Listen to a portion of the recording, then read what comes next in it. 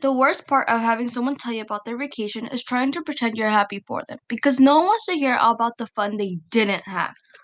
The title of my book is Diary of a Wimpy Kid, The Getaway by Jeff Kenny. The main characters of this book is Greg, his little brother Manny, and his older brother Roderick.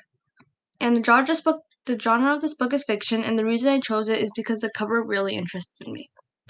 Greg Heffley and his family are getting out of town with the cold weather and the stress of the approaching holiday season. The Heffleys decide to escape to a tropical island resort for some much-needed rest and relaxation. A few days in, paradise should do wonders for Greg and his frazzled family. But the Heffleys soon discover that paradise isn't everything it's cracked up to be.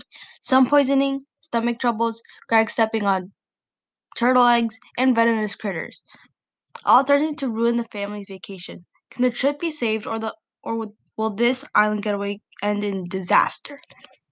If you want to find out what happens next, or will the island getaway end in a disaster, I suggest you to read this great book.